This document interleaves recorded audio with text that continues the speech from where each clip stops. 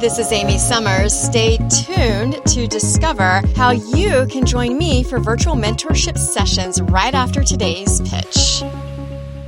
Take a load off them before you make the close more complicated. Show them how easy you will make it for them.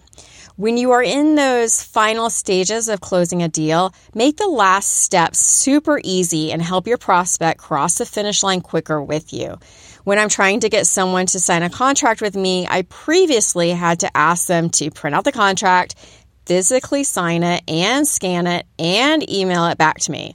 Yikes, lots of hurdles and steps to close the deal. Then, thanks to advances in technology, I started using DocuSign, which allows the prospect to electronically sign the contract with ease, even from their phone.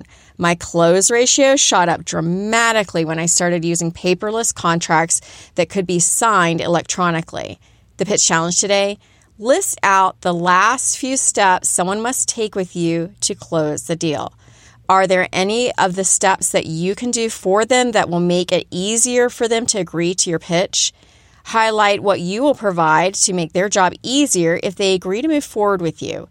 When we are pitching media contacts to interview our experts, we tell them that we will send suggested questions, photos, images, and talking points.